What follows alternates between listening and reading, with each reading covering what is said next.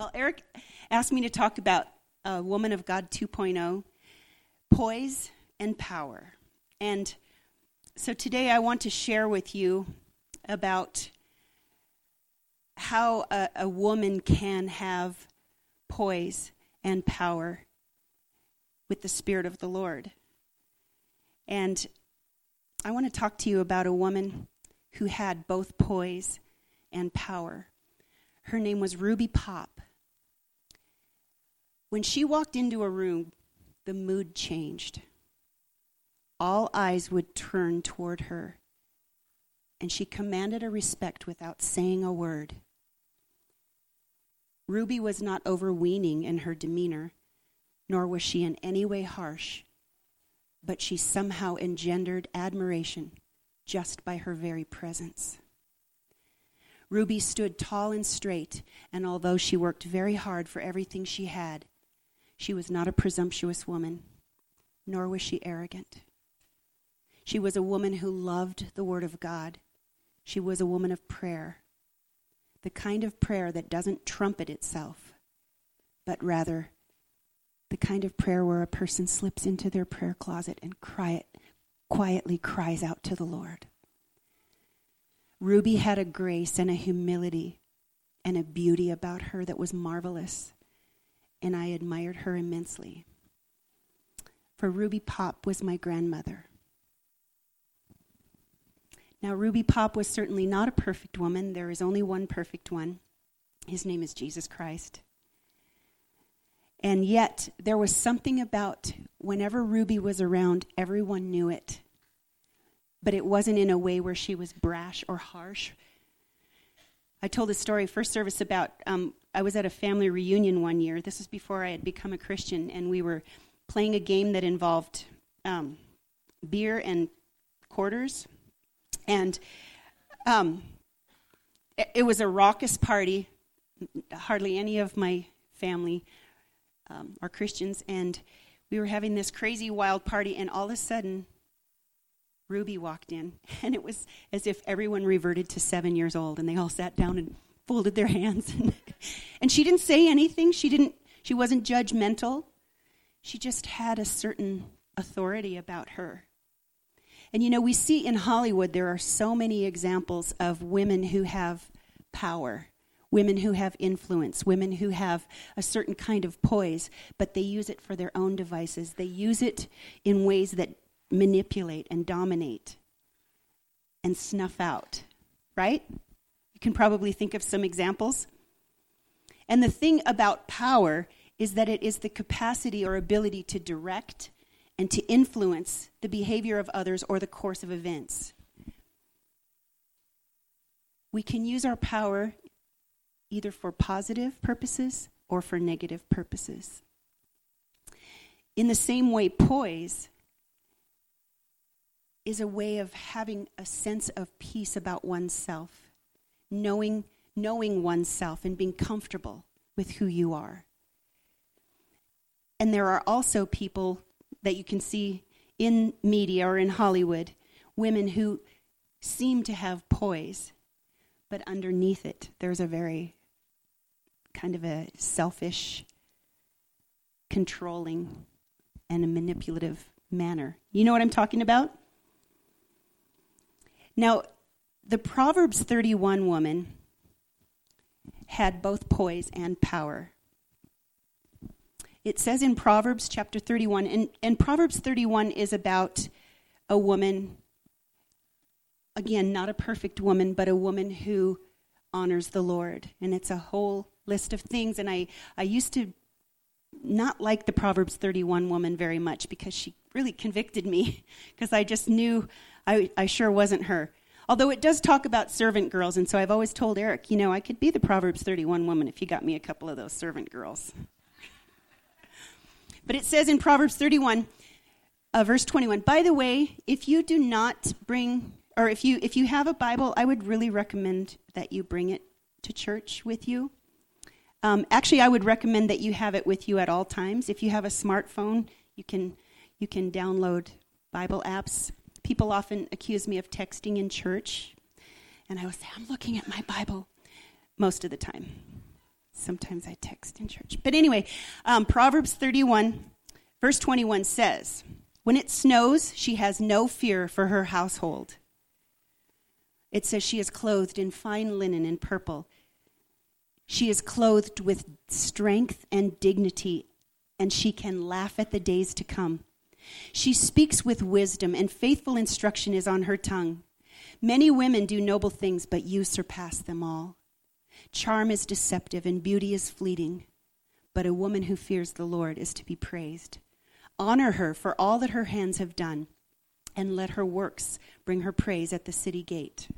Now, conversely, the Bible talks about the foolish woman.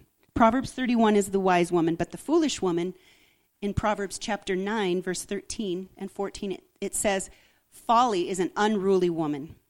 She is simple and she knows nothing. She sits at the door of her house on a seat at the highest point of the city, calling out to those who pass by, who go straight on their way. Let all who are simple come to my house. And simple doesn't mean simple as in plain. It means simple as in not very bright. You know, the Bible contrasts wisdom and foolishness. It says that the fool says in his heart, there is no God. But that wisdom comes through what? Who knows? What is the beginning of wisdom? The fear of the Lord. And that's not like I'm so scared of God, which we could be, right? But the fear of the Lord means that we revere him, that we honor him, that we have awe of the one who created the heavens and the earth. I love that song, You Hold the Universe. You hold the universe. It's amazing to me that that is the God that we serve. And you know, these two women, as we contrast them, they have the ability to have both power and poise, but how they're used is determined by their source. You know, we are all mandated to surrender our power to the Lord, to bring him honor and glory. And in the Bible, there's a comparison of two queens in the book of Esther, which, interestingly enough, you know, Esther never mentions, the book of Esther never says the word God. Yet throughout the whole book of Esther is woven the message of the good news of Jesus Christ. Actually, through the entire Bible, it's all pointing to Jesus, the Messiah. But in Esther, it talks about this king who is named Xerxes, and he had this very beautiful wife named Vashti.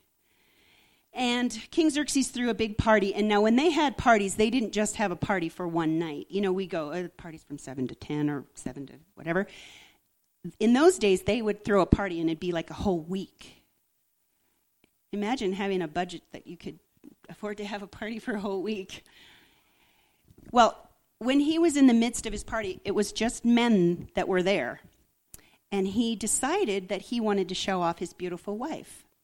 So he called his eunuchs. It says in Esther chapter 1, verse 10, on the seventh day, when the heart of the king was merry with wine, he commanded his 7 eunuchs, and it names them all, and I can't pronounce them, so I'm not going to try. He commanded the 7 eunuchs who served in the presence of the king to bring Queen Vashti before him with her royal crown in order to display her beauty to the people and princes, for she was very beautiful.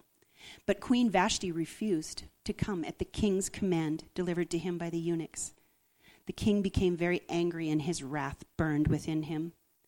The king said to his wise men who understood the times, for it was the custom of the king to speak before all who knew law and justice and were close to him, and it names them, the 7 princes of Persia and Media who had access to the king's presence and sat in the first place in the kingdom. Quote, according to the law, what is to be done with Queen Vashti because she did not obey the command of King Xerxes delivered by the eunuchs? And in the presence of the king and the princes, Memucan said, Queen Vashti has wronged not only the king, but also all the princes and all the peoples who are in all the provinces of King Xerxes. For the queen's conduct will become known to all the women, causing them to look with contempt on their husbands by saying, King Xerxes commanded Queen Vashti to be brought in his presence, but she didn't come. This day the ladies of Persia and Media, who have heard of the queen's conduct, will speak in the same way to the king's princes, and there will be plenty of contempt and anger. So you see, this one decision by this very powerful woman created all of this uproar.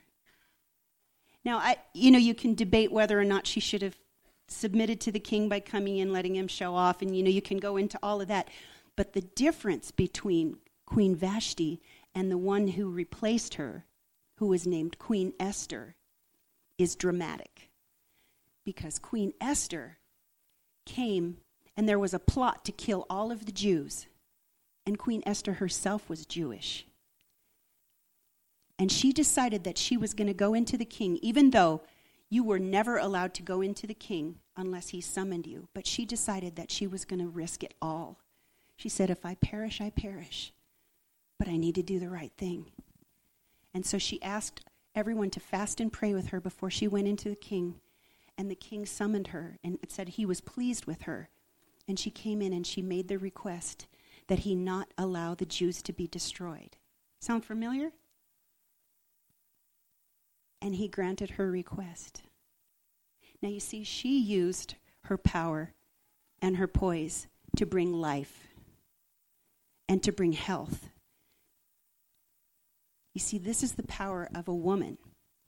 And I am going to talk today about how to be a godly woman. And I just wanted to make a disclaimer. I am not standing up here as one who has arrived. I'm not standing up here talking down to you saying, well, maybe someday you too can be as godly as I.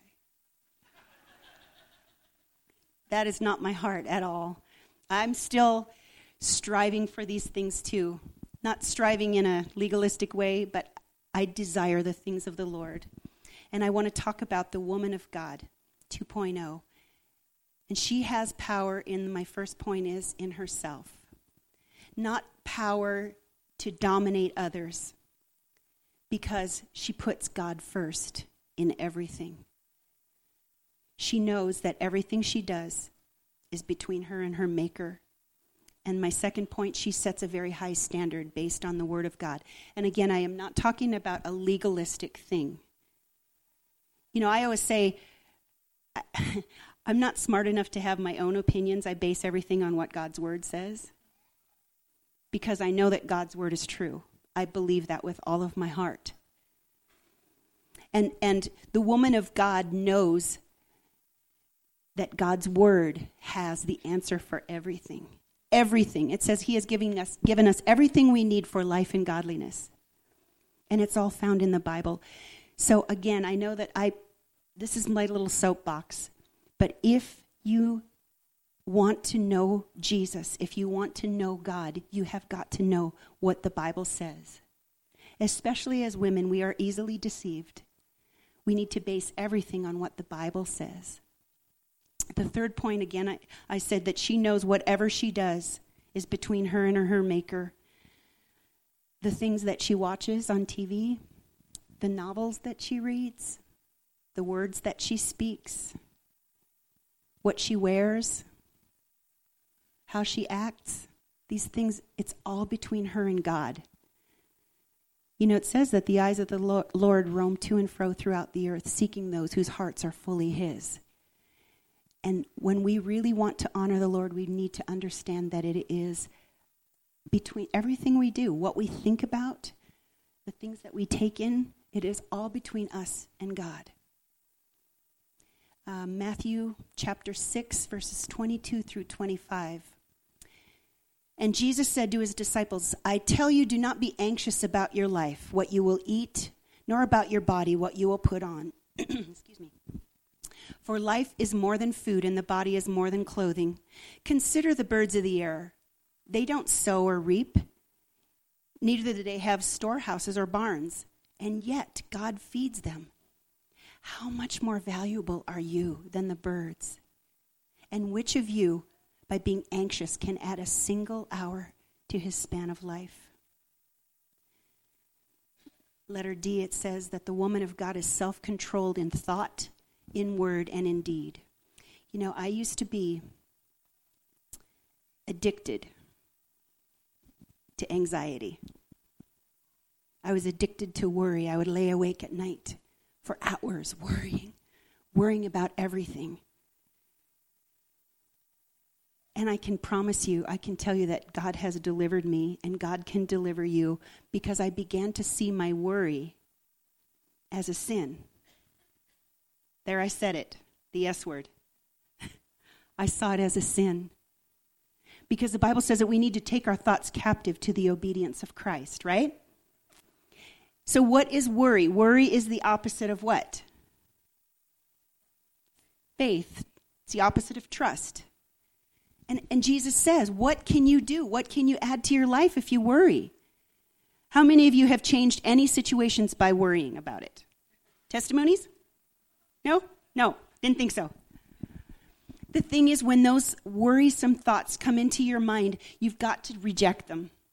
Kick them out. In the same way that if you had a thought of doing some heinous thing to an animal or to a child or a person, another person, you wouldn't entertain that thought. You would kick that thought out, right? In the same way, when you get those thoughts of anxiety and worry, they must be kicked out. And worry is the opposite of praise. The woman of God is self-controlled in her thoughts and in her words and her deeds. Philippians 4, verses 4 through 9. Do not be anxious about anything, but in everything. Can we say that together? Do not be anxious about anything, but by prayer and supplication with thanksgiving, let your requests be made known to God. The thing about this that is so significant is that thanksgiving is the opposite of whining. Right?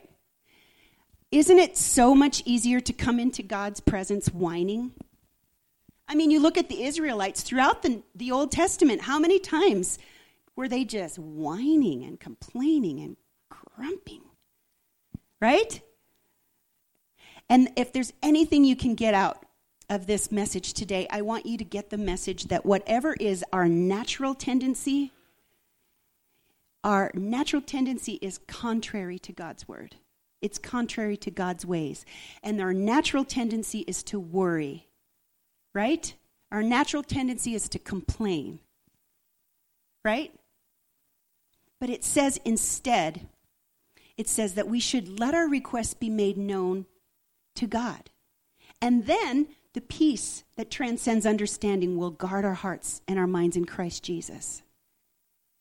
It says, finally, whatever is true, whatever is honorable, whatever is just, whatever is pure, whatever is lovely, whatever is commendable, if there is excellence and if there's anything worthy of praise, think about these things.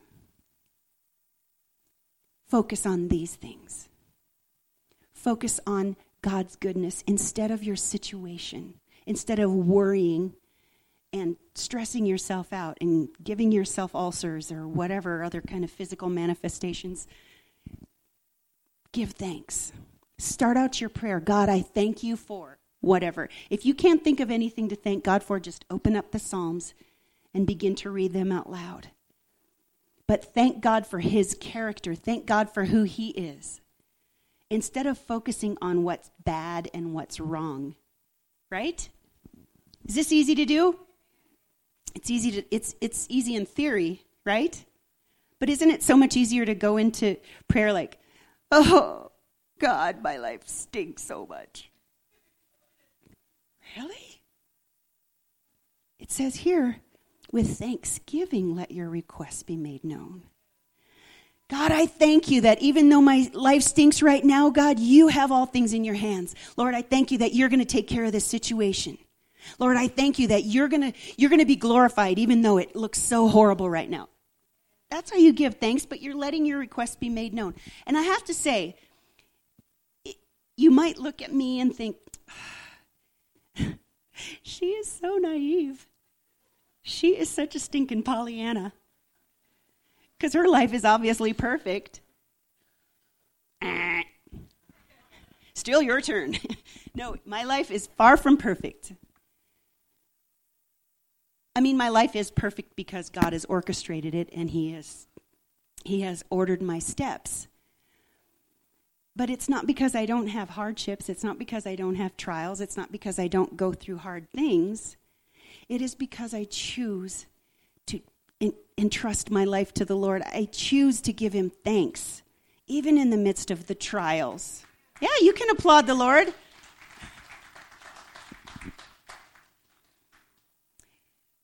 In Psalm 24, point E, it says, "The woman of God has clean hands and a pure heart." This means that she doesn't have any bitterness, that she's clear-minded, always believing truth.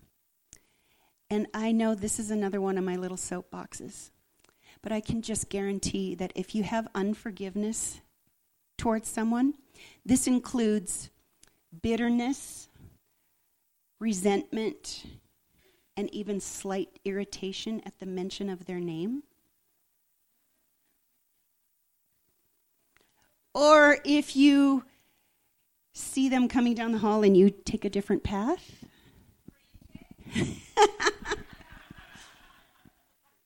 This is unforgiveness. And I guarantee you will not see people through the eyes of Jesus if you have bitterness against them. And again, our natural tendency is to look at people and see their shortcomings, and to see their flaws, and to see their failures. Right? My pastor used to say it's so easy to see someone's sin and to point it out. It's much harder to walk with them through it. Our natural tendency is to be critical. Our natural tendency is to gossip. Our natural tendency is to have unforgiveness because they wronged me. I'm not saying they didn't wrong you. But I am saying that, again, go back to my very first point, it's between you and the Lord. Everything you do is between you and the Lord. And God knows our hearts. That used to scare me. Whenever I'd hear, oh, God knows my heart, oh, because the heart is deceitful above all things, who could know? Which is true. But he also knows that my heart is to bring him honor. My heart is to bring him glory. And so if I have unforgiveness against someone, my new saying is, say less, pray more. Amen? Yesterday was the state high school racquetball championships, and I coach a racquetball team, a high school racquetball team, and that's kind of like my little mission field. Of everybody that was there, I think there were probably, that I know of, other than the people that came to watch my daughters play, there were probably only 3 other Christians there. And so this one is being recorded, huh? So I have to... There's a particular person there. I just have to say, I'm praying for the grace filter to start to kick in. She challenges my ability to love. Is that a nice way to say it? I can't tell it like it is, Ben. That's my natural tendency. There's a person there, and you know, whenever God puts that person in your life, we try to pray that person out. But what Jesus, and if it's your spouse, then you need to repent right now. But when Jesus puts someone like that in your life who challenges you to love them, it's because he wants to show you what's in your heart. It's really not always about that other person, except that you say less and you pray more. This particular person, and I am praying for her, but a couple of weeks ago, she was slandering me within earshot of my daughter, and she didn't know that it was my daughter, and so she felt very free to unleash. And what would your natural tendency be?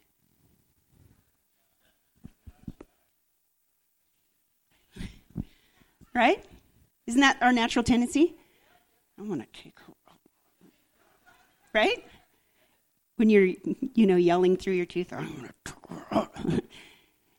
That's our natural tendency. And I wanted to defend myself. I wanted to go back to all the people that she slandered me to, and I wanted to say, no, that's not true. What she said isn't true.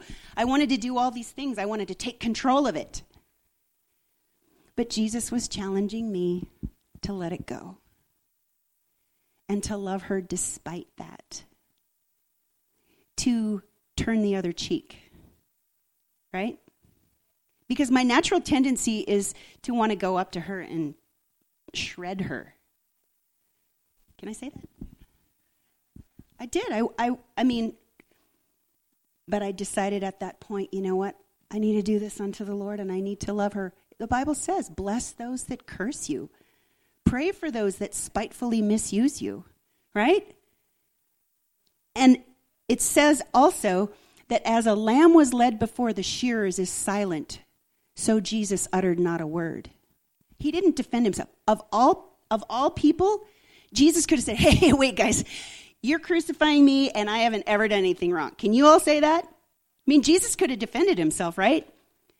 I went on YouTube and I looked up what it means to shear a sheep. You know how loud sheep are? Have you ever been to the state fair and you hear them?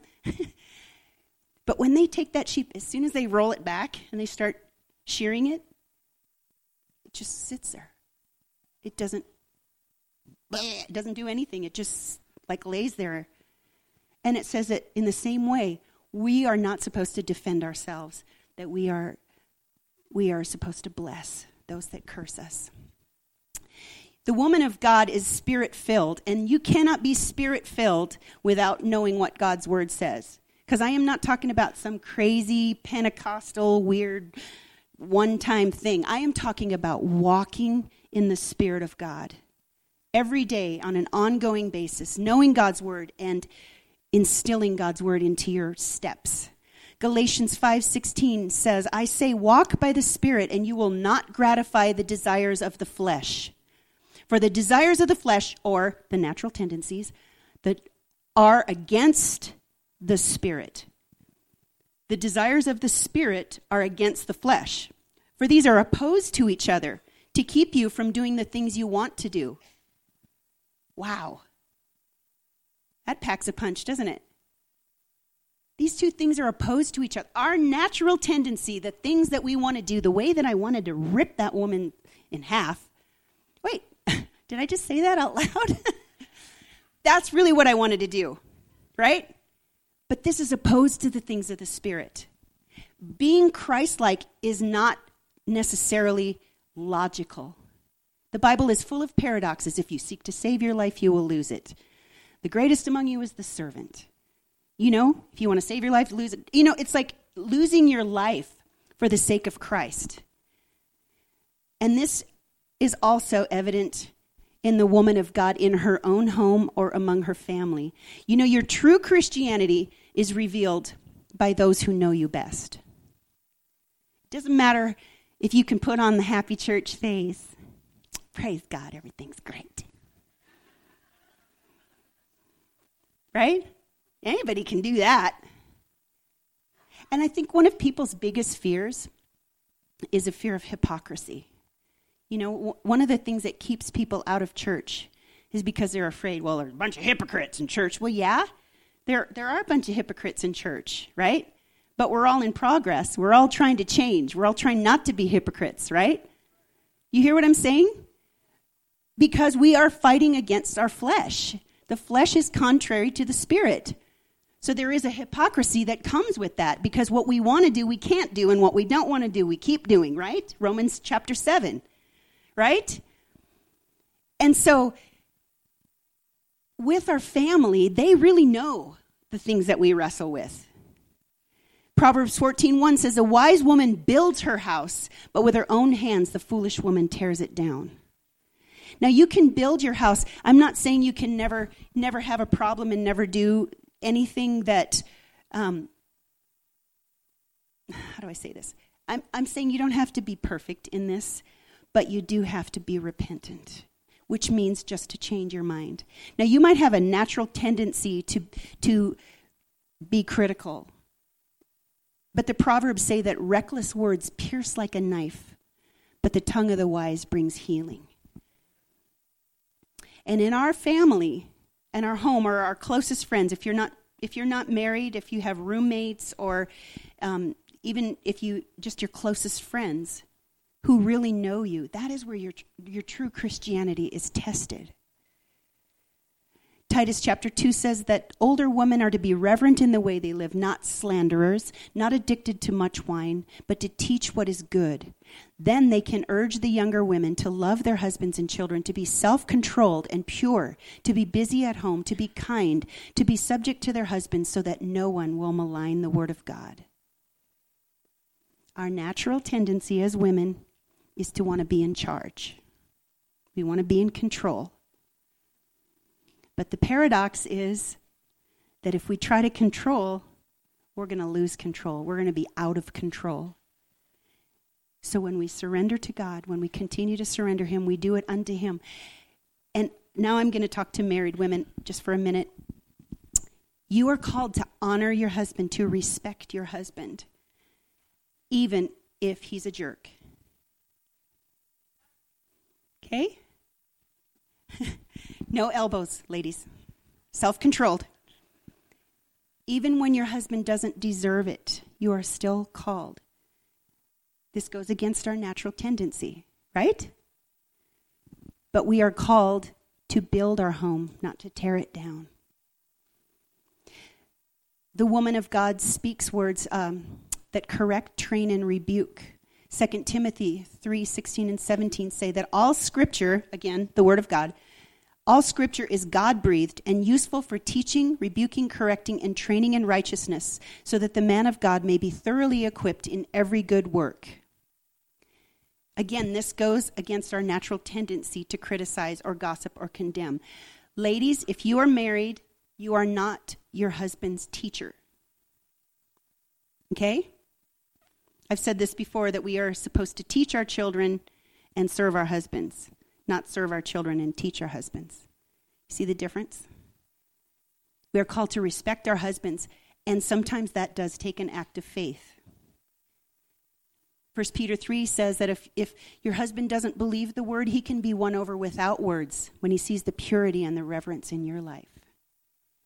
Sometimes it is just between you and God. A woman of God does things to bring life to her family, not destruction, not death, not revenge. Proverbs 31:12 says she brings him, her husband, but this does go across all relationships too, but it says she brings him good, not harm, all the days of her life. A woman of God has influence in her circle of in her circle of influence, neighbors, and the world. The woman of God. She serves and encourages. How many of you go to Starbucks? It's not a confession. How many of you go to Beans and Brew? Okay. How many of you go to the grocery store? Oh, come on. Seriously? 12 of you go to the grocery store. Okay, wherever you happen to go, you should be that barista's favorite person. When you go to Starbucks, you should not be the person that they all start rolling their eyes going, oh, there's the lady that has to have her coffee at 145 degrees, or she'll send it back. You don't want to be that person. You are supposed to be the person who serves and encourages others and builds others up, and you model Christ. The woman of God has a good reputation with outsiders, the Bible says. Your neighbors should love you. Now, the only reason that your neighbors should hate you is because you bear the name of Christ. That should be the only thing, and that you don't have any control over, right? That is a spiritual battle, right? But you should be the barista's favorite person. When you go through the grocery store checkout line, and I know all of you do, put your cell phone away and look in the eyes of that clerk and bring them life. Encourage them. When you ask them how they are, wait to hear their answer. Because you don't know what's going on in that person's life. They're getting paid to put on the happy face, but that doesn't mean that that's what's going on in their heart. You should be the person they look forward to seeing. That, oh, good, she's in my line. That's who Jesus is calling us to be. The woman of God has Jesus as her model and not the world. Now, the closest I get to being a non-Christian is behind the wheel of my car. Anybody else? We are called to lose our lives. And when that person cuts you off on the road, what do you want to do? What's your natural tendency? Right? Yeah? Anybody else? Just me. But we are called to bless them. Our natural tendency is to, I'm going to get in front of her and cut her off, right? Isn't that our natural tendency? Something within us just rises up. That's contrary to the Spirit of Jesus. Jesus would be like, oh, go ahead. Cut in front of me. Do it unto the Lord, okay? Because that person certainly doesn't deserve to be in front of you, but it doesn't matter. That's not the point, right? The other day, somebody cut me off, and my daughter was in the car, and I was like, it was really rude. I'm not being judgmental, I'm just stating a fact. They cut me off, and I was like,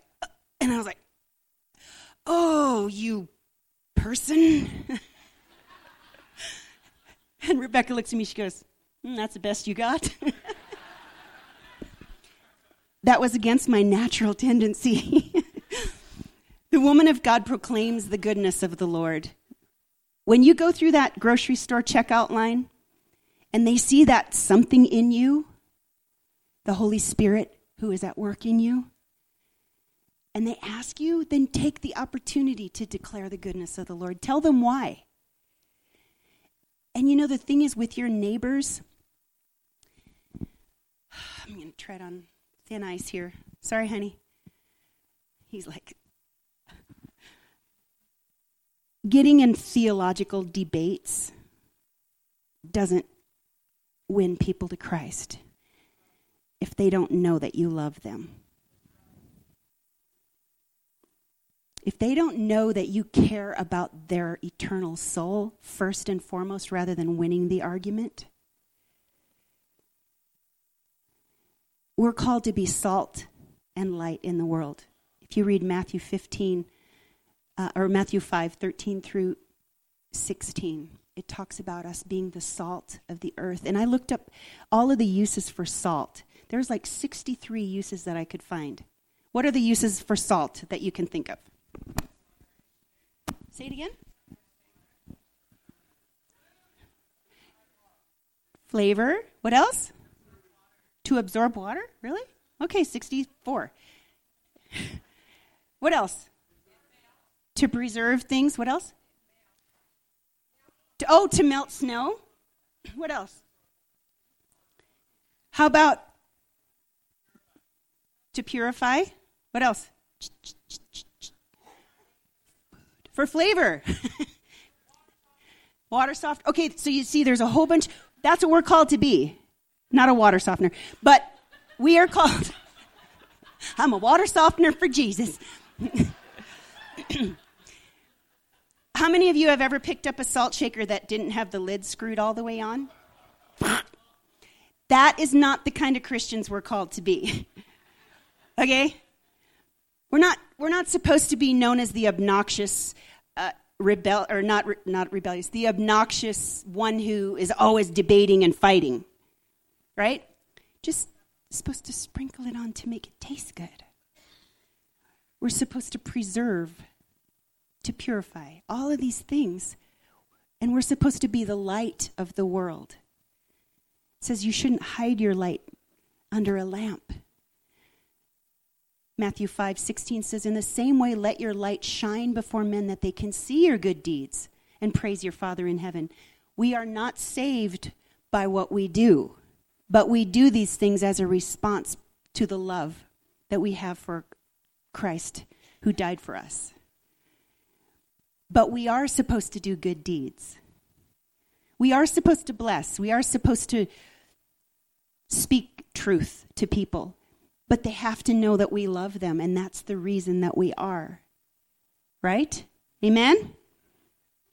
The woman of God also serves and blesses the body of Christ, the church. You know, Jesus is the head, but we are his body. There is no such thing as a Lone Ranger Christian. We need each other. The Bible says, don't forsake meeting together. There's something spiritual that takes place when we come together. And we are called to serve and to bless others with our time and with our money and with our spiritual gifts. Galatians 6 says, do not be deceived. God is not mocked. For whatever you sow, that will you also reap. The one who sows to his own flesh will from the flesh reap corruption, but the one who sows to the Spirit will from the Spirit reap eternal life. And let us not grow weary of doing good, for in due season we will reap if we do not give up. So then, listen here, as we have opportunity, let us do good to everyone, and especially those who are the household of faith. The woman of God is integrated into the body of Christ. There is a strengthening that happens. You cannot use your spiritual gifts to see the grace of God released if you're not involved in the lives of people. And I just want to strongly encourage you. This is my little plug for getting involved in a small group. It's great to come together Sunday mornings. That's a great thing. But that's not walking with people on a regular basis. Get involved with other believers that can encourage you and strengthen you and build you up and remind you of God's faithfulness.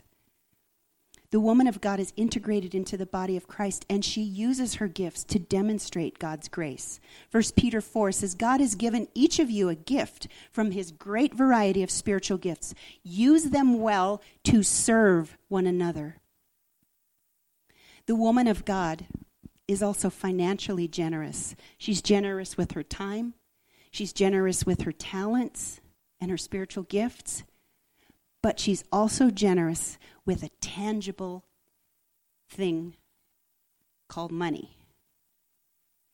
Amen?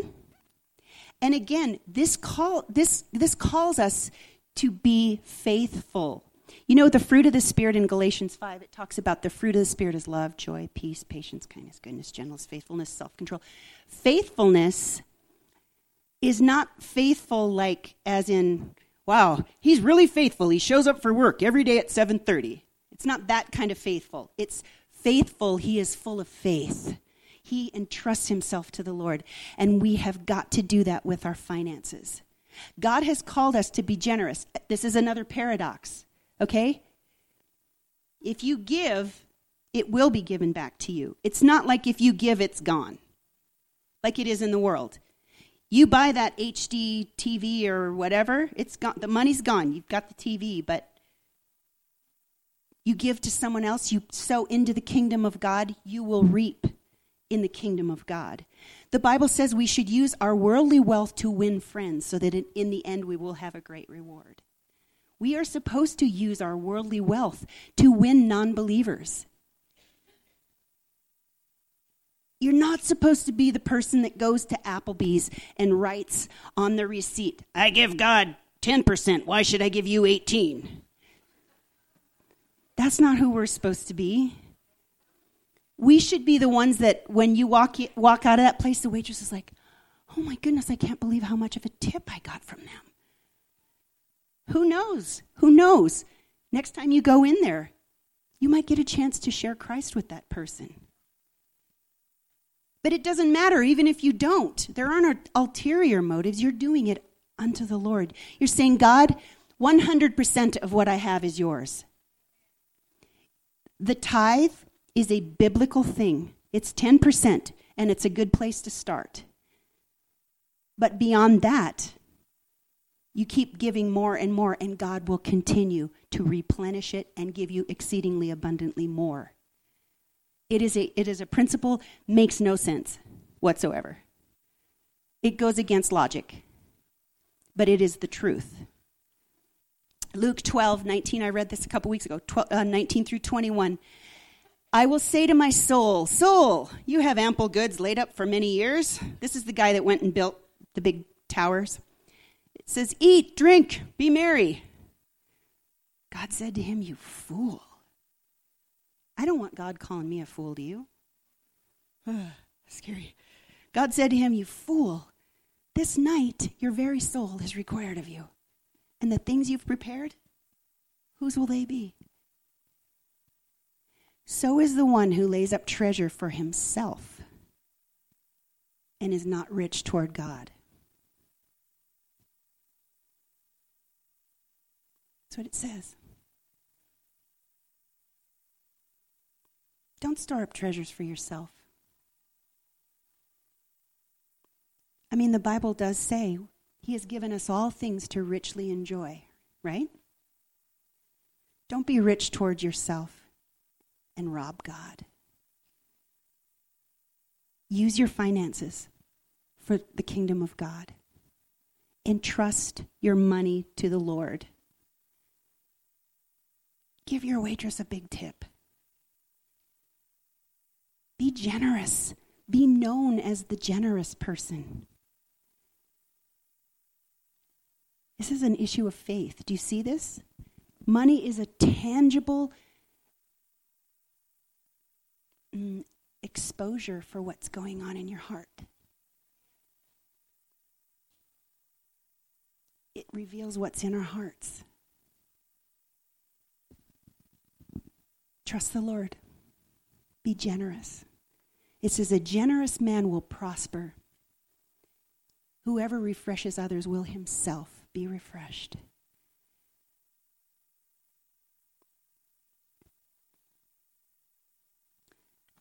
I just want to say in closing, if there is anything that the Holy Spirit has spoken to you today,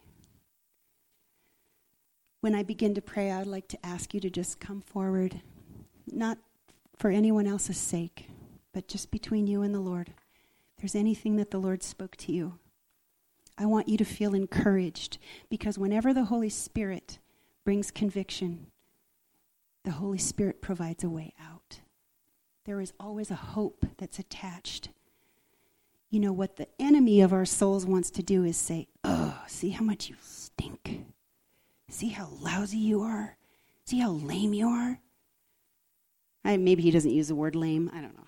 Probably. It's probably too soft a word. But the Lord says, yes, you've fallen short, but I have provided a way out. Amen. Are you encouraged? Even if you're convicted? Are you convicted? I'm convicted. Talking to myself. God is so good. God is so faithful.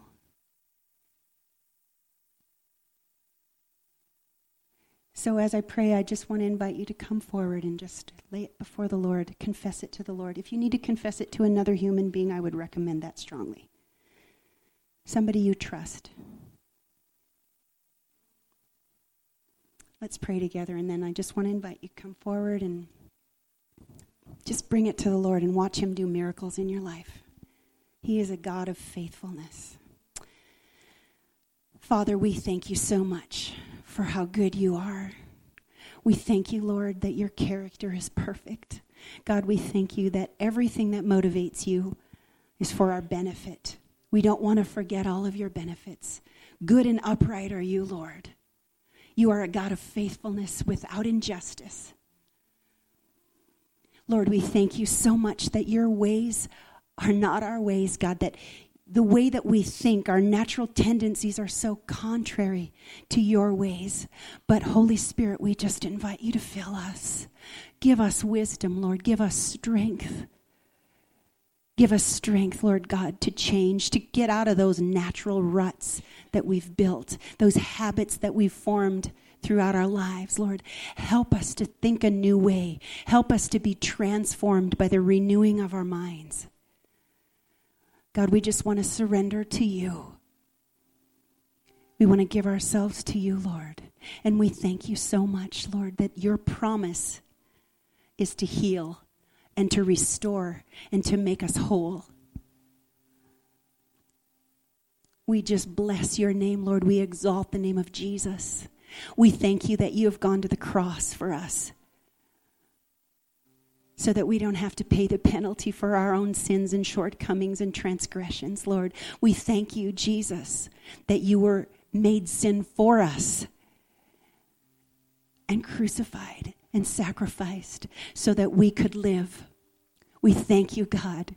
We bless you and we worship you in the name of Jesus.